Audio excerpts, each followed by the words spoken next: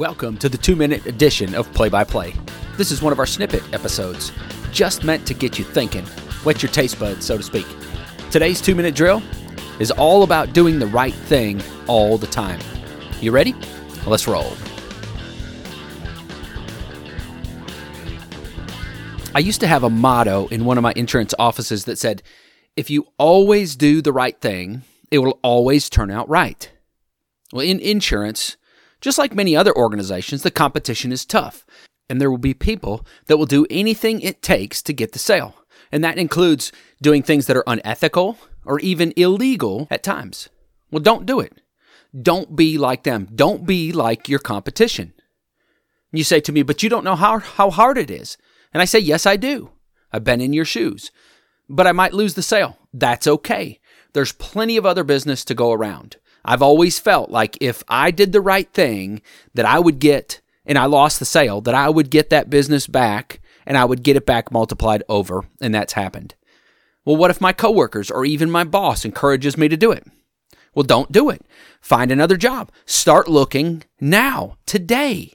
You don't want to be in an organization that doesn't always do the right thing, the ethical thing, the morally upright thing. There's never a reason to be unethical. Can I repeat that? If you don't get anything out of what I say today, get this. There is never a reason to do the unethical thing.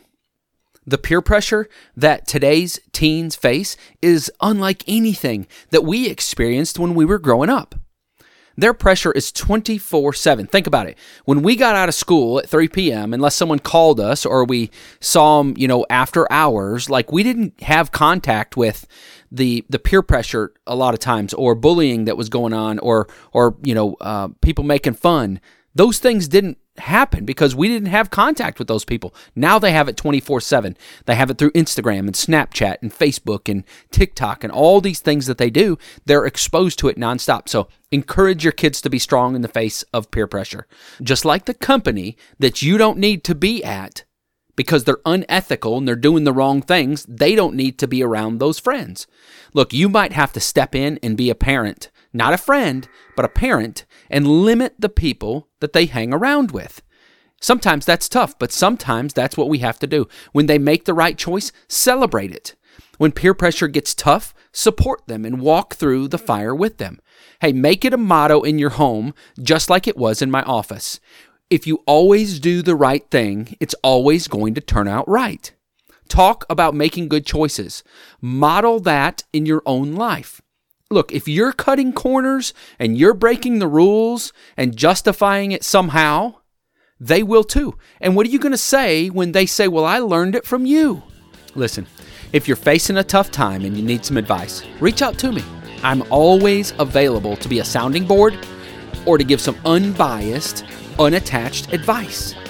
The motto of this podcast is to help you to become a better version of yourself. That's what I want to do.